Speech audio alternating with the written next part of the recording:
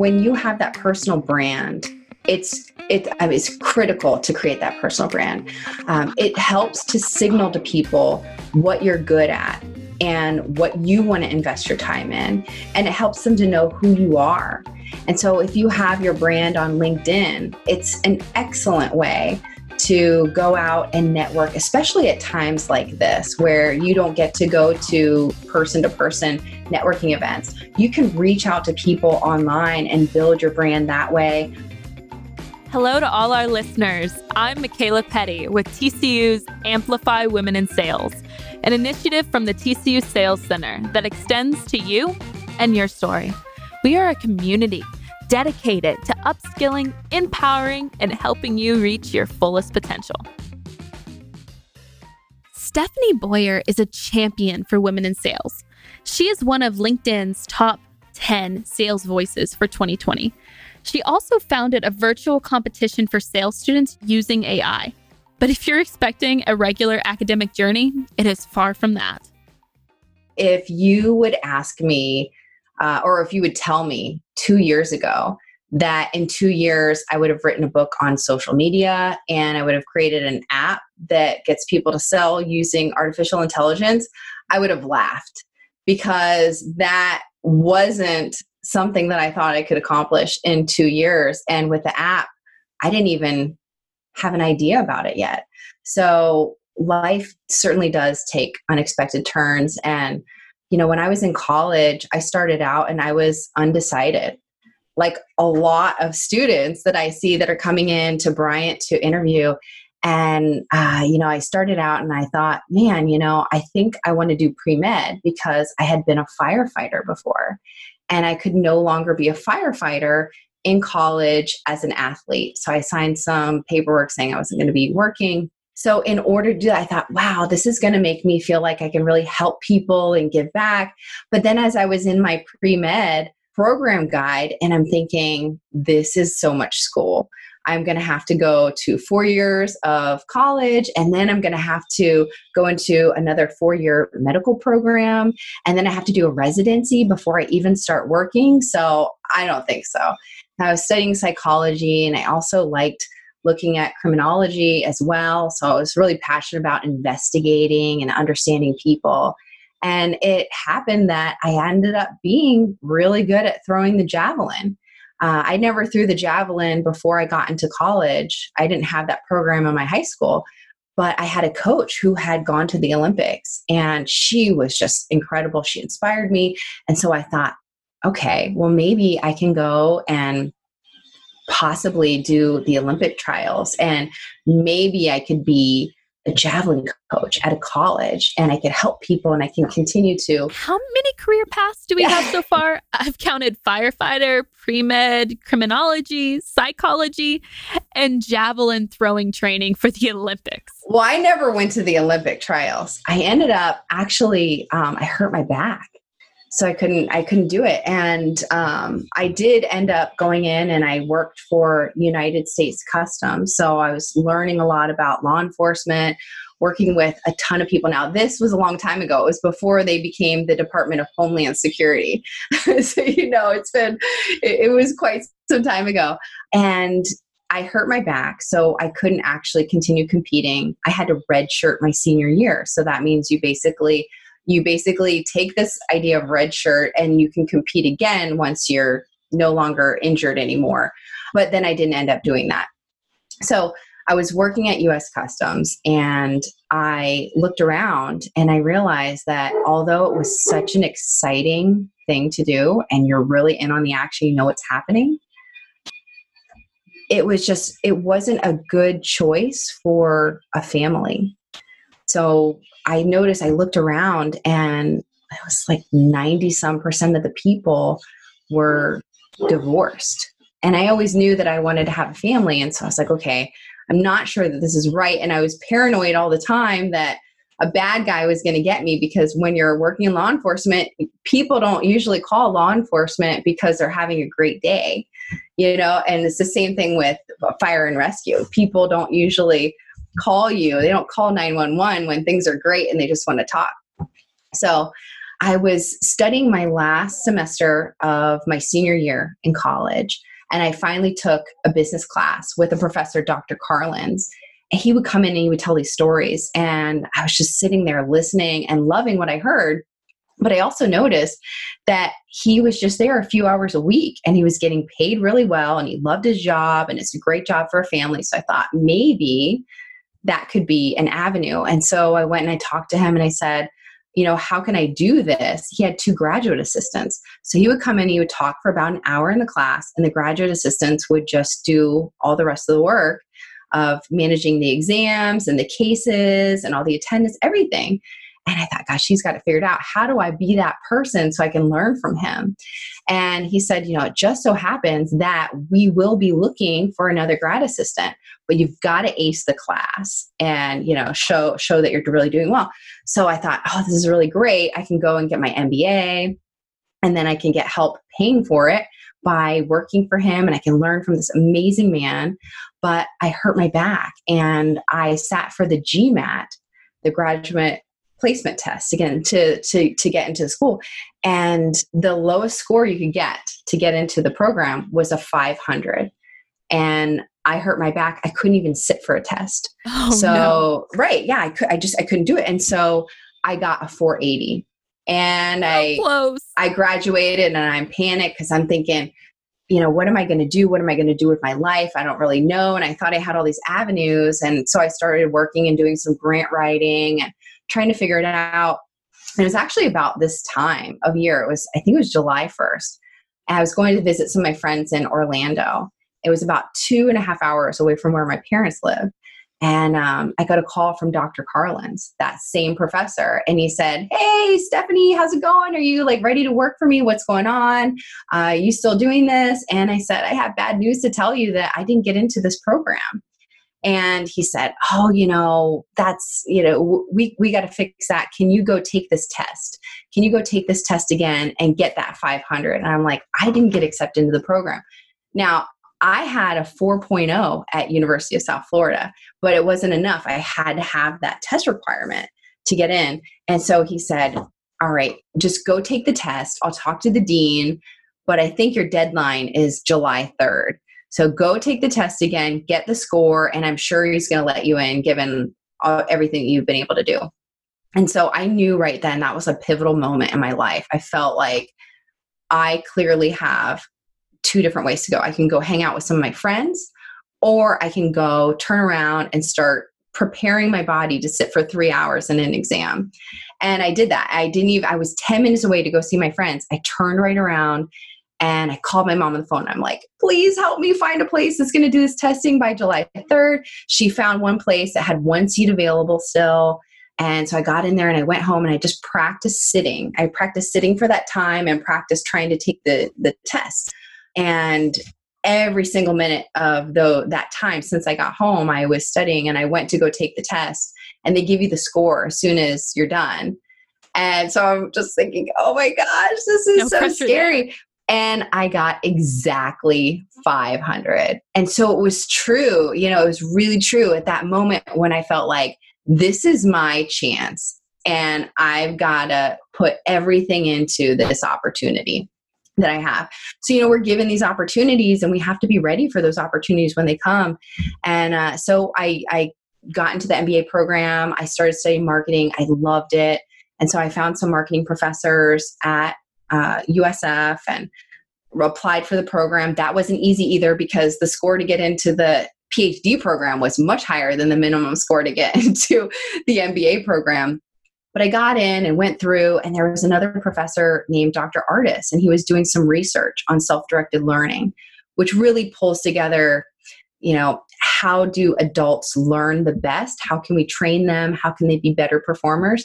He wanted to do a meta-analysis, but the meta-analysis had 600 dissertations you had to review, and I think 1,400 articles, and he didn't want to do it himself. So for all our listeners, what is a meta-analysis? So a meta-analysis, let's say you have 3 different articles that you read, right? And you have this article tells you that people who drink lots of water lose weight, and this article tells you this other thing. So once you read 10 articles, you start forgetting what all the articles say.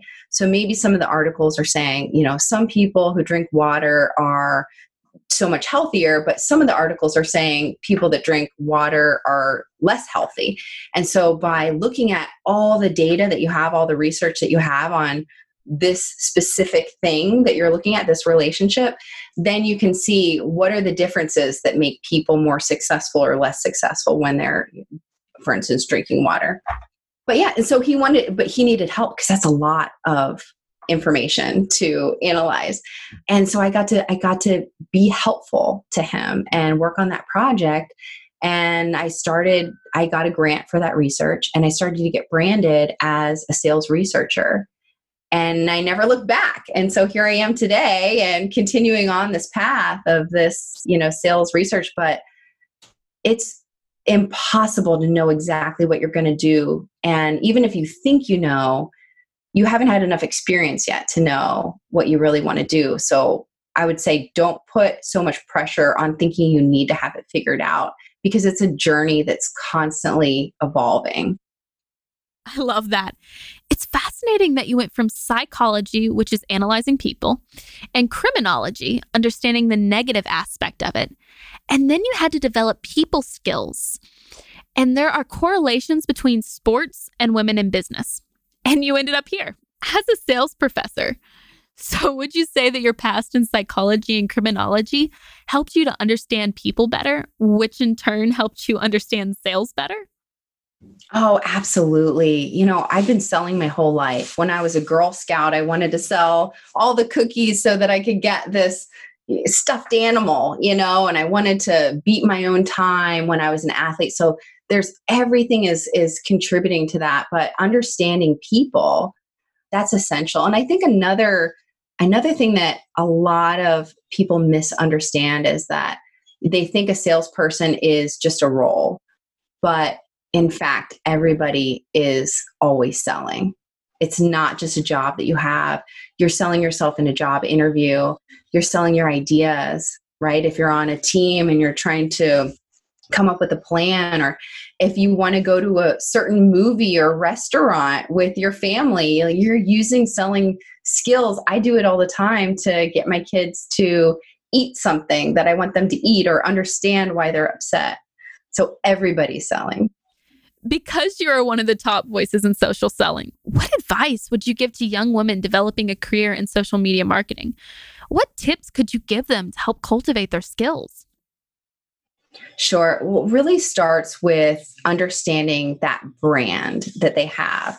If they don't have their brand defined, it's going to be a lot harder to understand how to position themselves. But whether you identify a brand, whether you consciously try to create your personal brand or not, you still have one, because with every single thing that you say and everything you do, you are constantly positioning yourself in the minds of others. So you could just do it haphazardly, or you could do it consciously. I think one of the best ways to do it is to really map that out. So to look at, what are my values? What's important to me? What are my passions? What can I really get excited about? And then what are my talents? What am I good at? So you can't just go into an area that you're passionate about. You also have to have some kind of skill or ability to get that skill, to build that skill up. So you've got to make sure, if you can find the intersection of where your talents, where your values, where your passion lie, then it won't even seem like you're doing work. And if you have that foundation, it's going to help you to understand how you're going to invest your time, where you're going to invest your time, which projects that you can say no to. So if you know, this is my personal brand, this is where I want to go, this is what I like, then you know you have this project that's not really related, it's not going to move you forward, that you don't have to say yes to that. And I think young women, and I mean, gosh, yeah, I even still have a problem saying no to projects because they can be really exciting. There's so many shiny objects around us that we can get distracted by. And some of them are really good opportunities, but some of them aren't. Some of them just really serve other people and they don't end up serving us back. And so having that personal brand helps you to know which projects you want to invest your time into and which ones you don't. Going forward, our listeners are high achievers, climbing that corporate ladder. So, keeping on this personal branding piece, how important is it to cultivate that personal brand as they grow their career? It really is. When you have that personal brand, it's critical to create that personal brand. It helps to signal to people what you're good at and what you want to invest your time in, and it helps them to know who you are. And so, if you have your brand on LinkedIn, it's an excellent way to go out and network, especially at times like this, where you don't get to go to person networking events. You can reach out to people online and build your brand that way. You can find people to get advice from that way. You can also look on LinkedIn and see what are some of the positions that you'd like to have, and what are some of the skills and experiences those people have in those positions that you don't have. And you can start to design your own learning plan to acquire those skills and just make the connections. Even if you're working in a company and you haven't met somebody, you can connect with that person on LinkedIn. I wouldn't just click connect, but put a personal message of value of why you want to connect and, why that would be valuable for them in their relationship as well. That is actually how we connected via LinkedIn, was an introduction from a mutual connection. And then, hello, I'm with Dr. Hall. Can I meet you? You are amazing, was basically the whole gist of that conversation. What are some LinkedIn tips for our listeners? You are a top 10 voice after all. How do you continue your personal brand on LinkedIn and gain a following? That's a good question. I think the first thing that you need to do is find that foundation, right? Figure out what that is the intersection of your talent, your value, and your passion. And that way, you know what you want to say. Then you also want to make sure you know who you want to say it to.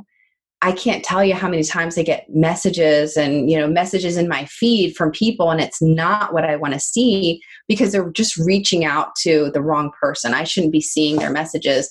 And then if they're saying the wrong things maybe the right things, but it's to the wrong people, then it starts to damage your reputation. So you have to know and identify, who are you trying to reach? So if you're a young woman and you're in your first job, perhaps you want to reach out to other people in that same position that you're in, potential people that could hire you in the future, other mentors. Those would be people that you could potentially position your messages to. If you're a salesperson, then you obviously want to have people that are in your customer base in that receiving set of your message. And you have to know what kind of value you have to offer. There are too many people that are out there that are just pushing their brand or pushing their products, but they're not really adding value, or they're not communicating the value that they can add in their messaging. And I'd say engagement is another key point, that you've got to actually engage. You can't just come in and post a message and then leave it, right? If someone walked into the room and said hello to you and you ignored them, then you'd stop saying hello to that person and you'd say, this person's a jerk. They're not saying hi back. And so a lot of people look at social media and think it's a one-way street, but it's not. It's a two-way street, because communication goes both ways. So if someone is going to take the time and tell you, congratulations on this thing that you did, or I love this new product that you have, or whatever it is, you've got to take the time to write back. Now, LinkedIn is not about creating as many followers as possible, and social media is really moving away from that. So previously, you would say like, oh, how many followers do you have?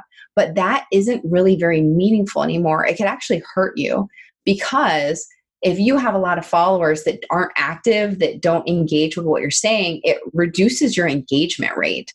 So you want to make sure that whatever you're posting is getting a lot of engagement from the people that are your friends or that are following you. And as they're engaging with your posts, then you want to engage right back with them. And, it's not just about sharing your own content. It's about helping other people get visibility with theirs too. And LinkedIn is really about building your network with meaningful connections. It's not just, oh, now I have 1,000 followers or 2,000 or 40,000. It's how meaningful are those people that you're actually connected to? And could you reach out to somebody in your network and say, hey, I noticed that you're connected with this person from this company. I'd love to get an opportunity to work there. Would you mind connecting me? If you can't do that with most of the people in your network, then your network is not as meaningful. So you want to create authentic relationships, meaningful connections that can help you, and you can also help them as well. Switching gears here, I read a quote earlier today on LinkedIn, by the way. It was talking about EQ, IQ, but it also mentioned the importance of having a so-called adaptability intelligence. What is an adaptability mindset? How would you describe that to our listeners? Right. So right now it's very important to be able to adapt to whatever the situation is that you're in. Just think about for a college student coming back in the fall and going into the classroom. And, you might have to go in on some days in person. Some days you're learning from home. Some days you forget your mask and you're scrambling to borrow one, hopefully not, or find one somewhere. And you're just in such a panic. And maybe your professor ends up getting COVID-19. And so you're now going to be online for a little while, or someone near you was exposed. Now you're quarantined. There are so many situations where you're just going to have to be ready to adapt to any situation. And that's really what adaptability is. It's just being ready for whatever comes into your life and not having a bad attitude about it. I think that's one of the keys. Just if you're ready for anything, you're almost like mentally pliable. I like that term, mentally pliable. Just like think about your muscles have to be stretched out. And so you want to make sure that your brain muscles are stretched out too. So one of the things I think about is when we have a situation that could be negative, maybe it's an obstacle. Often a natural tendency is just to say, oh, why did this happen? This always has to happen. Or, your car isn't working or something is going on. It's, the weather's terrible outside. And you're like, oh, it's always like this when I'm driving to work, or right. And so you don't want to have that. Instead, you want to have a different type of mindset where you use a tenet of improv and use yes and. Right. And you're like, yes. And so you're accepting what the situation is instead of just being grumpy about it. And you're moving on from there. And I like to try to take whatever these obstacles are that are coming my way and say, okay, this is the situation. How can I make the most of this? How can I make this actually a positive thing instead of something really negative? So turn that obstacle that you get instead of the reason that you fail, because usually when we have an obstacle, and so we say like, gosh, we're working from home, and so it's really hard, and I can't reach out to customers, and I have a really good reason why maybe I didn't hit my sales quotas. We can use that, and we can be the victim, or we can turn that obstacle that we have into a reason to be successful. So you're like, okay, I'm working from home. How can I make this work for me? What's better about working from home? So if I'm a salesperson, I say, gosh, I don't have as many filters and screens. So usually a decision maker is surrounded by people that are trying to prevent information and people from getting to that person. But now you can just reach out to them on LinkedIn, and people are on Zoom calls all day. So it's easy to get in touch with them. You're getting contacts that you probably would have never gotten before. That's great. I think of it as mental yoga, this idea of adaptability. Exactly. And you know what? We've done some research and we found that it actually improves the level of confidence in women just by teaching them that adaptability mindset, right? That they can do it, that you have to believe in yourself and stop having those self-defeating thoughts. When we get nervous or there's an obstacle, we start to fill our mind with these things like, oh, how am I going to do this? This is so scary, or this is hard, or what if I fail? And we fill up our brain so much with these terrible thoughts that we don't have room in our brain to actually think and work through the problem. So we've got to say, I accept that this is happening, and how am I going to add to that? And so just that positive outlook can make such a big difference. The outcome is the same, right? You're still going to have to do this thing. You're still going to have to work from home. The outcome is the same, but how we approach it with our mindset makes such a big difference on the outcomes. I heard a statistic where women would only apply to jobs if they fit 100% of the criteria, and men would apply to jobs if they maybe fit 50% of the criteria. So does this adaptability mindset help women to develop the confidence to apply for the job they may not be perfectly qualified for? That's exactly right. It sure does, because when you're doing improv and adaptability, you have to go with what you know, and you don't always have all the facts. And that's how life is. You just don't have the facts. And so when you just go and you try your best with what you know, you'll be surprised that you can actually do a lot more than what you think you can do.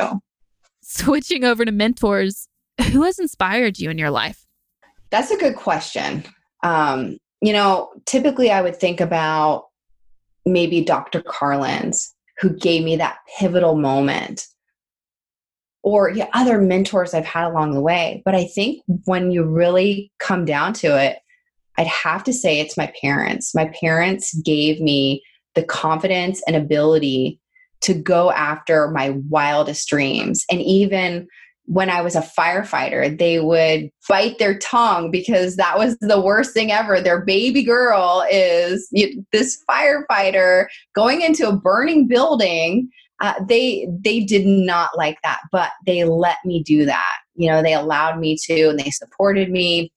My parents would pick me up from practice when I was an athlete, and my dad would throw a ball with me and coach me from the sidelines. So much so that I remember in college, my coach asked me to have him go somewhere else because he had no idea how to coach javelin. She was the Olympic athlete, and she's like, have him go away. He's yelling at you, coaching you. He has no idea what he's talking about. Like, have him do that. But, he would say, follow through. And he wanted so desperately to coach me. And it was just such an incredible thing that I didn't even know at the time, but they would just come to the events. They would come to the competitions. I remember one time, my mom actually came to a structure fire, because when you're a firefighter, you have a radio, and you also have a radio at your home, and it gives you a certain signal whenever it's your station, and it tells you the address and what's happened. And they showed up at a structure fire, and my mom has a camera, and she's trying to take pictures, and she follows us back to the fire station, and she's taking pictures as we're like taking the gear off, but they were just so supportive. Even though they hated the idea that I was going to do that, they were trying to capture that and show support. And I mean, even as an adult, having kids, they come and they help. They've helped me so that I could travel to competitions for work, and the support continues. My mom still asks me to send her my papers before I submit them to journals, even though that was never her job and she never studied that. She wants to be able to help and make a contribution. It's just so sweet. And I think that is really the inspiration and providing that ability to do what I've been able to do. You started a competition for your sales students called Rainmakers. Can you tell us what all is involved in that? I know you've incorporated AI into the platform. A lot is involved. We started doing sales competitions. I started working at Bryant in 2009, and I was pregnant when I showed up to work, and I ended up getting pregnant on my honeymoon, of course, starting my first major job as a professor, pregnant, and just really hit the ground running from there. I taught a normal sales class in the fall, and then I realized that students love and thrive on competition, and if we can get them to compete in a sales competition, practicing their selling skills, then that would get them to do more role plays. And if the students are doing more role plays, then they're going to be better prepared for their jobs when they start in the fall, in the spring, in the summer, whenever that is. So we started a competition in the class. I started getting calls from faculty and students from other colleges saying, hey, I heard that you have this competition and students are getting jobs. Can we join you? And that's when in 2012, we decided to open up. We have the Northeast Intercollegiate Sales Competition where people come in, but it was becoming so crowded and we only had so much space and so much time that the faculty would show up and the students would show up. We only had 5 people from each school that we could allow compete because we only had so much space. We could have up to like 140 people maybe compete, but there was more interest than that. And I think the last competition, I think we had 28 schools that participated coming from all over the country and even in Canada. And so there's this huge interest and need to get your students competing because it helps them to perform better and they're getting jobs. So person reached out to me named Scott Randall from Brand Games, and he had created all these really successful business simulations in the past. And he started in the 90s. He has a business simulation that's in the Smithsonian. And I thought, wow, this could be an opportunity. He said, do you want to do a sales competition that's online? We can use AI. Students can compete on their phone. They can learn and train. And that's exactly what we did. So we started to develop an application that students can download. They learn about sales. They train selling skills. They actually do role plays with an artificially intelligent customer bot. It listens, it adapts, and it responds to them. And then it also scores them. And so this way, if I have my students doing role plays, it's hard to watch all their role plays and give feedback every single week. But with this app, the students can go on and do as many role plays as they want, and it gives them immediate feedback because it's using artificial intelligence to do that. And so now you can have 5 students from your school compete, or you could have 1,000 students from your school compete. It doesn't really matter. And the next thing that we wanted to do was we wanted to make it bias-free, because sometimes in a competition, the judge gets tired or distracted, and so does the buyer. It's hard to do role play after role play. So we thought, wow, we can have this worldwide competition. Everyone comes in. The buyer doesn't get fatigued because it's AI. The judge doesn't get fatigued because it's AI. And we have this great group of members from the Faculty Alliance. We have over 50 faculty that weigh in and tell us how to improve it and how to design it, how they want to design it. And so we just keep, adding to it and making it better and better each semester. So it's free. So we're reducing the socioeconomic gap, right, between the people and the universities that can afford it and those that can't. So now we're trying to lift everybody up and also base it just on performance. So there's none of that bias or even unconscious bias that we all have going into evaluating the role play. It's just strictly based on their performance in the sales process. How great. So everyone has an equal beginning to compete in an environment that is healthy and conducive. What a great message, especially in today's world. Wrapping this up, first of all, your career has taken so many twists and turns. It has been fascinating to listen to. But if you could go back and give young Stefanie one piece of advice when you were in the early days of your career, what would you say? That's a great question.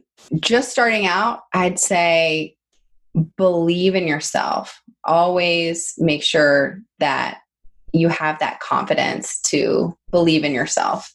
Don't second guess yourself. Don't feel like, don't have those self-defeating thoughts of like, I don't know if I can do this, or am I good enough, or am I interesting enough, or am I smart enough to just go after what it is and believe in yourself. What great advice. Careers do not have to take an A to B track, nor do you have to be perfect. Stefanie's journey took her many places, and it all added up to her perfect career. Let your journey be unique. Go along with the ride, and perhaps you'll find your dream job along the way that maximizes your talents. Do some mental yoga, and be ready for the next step to find you.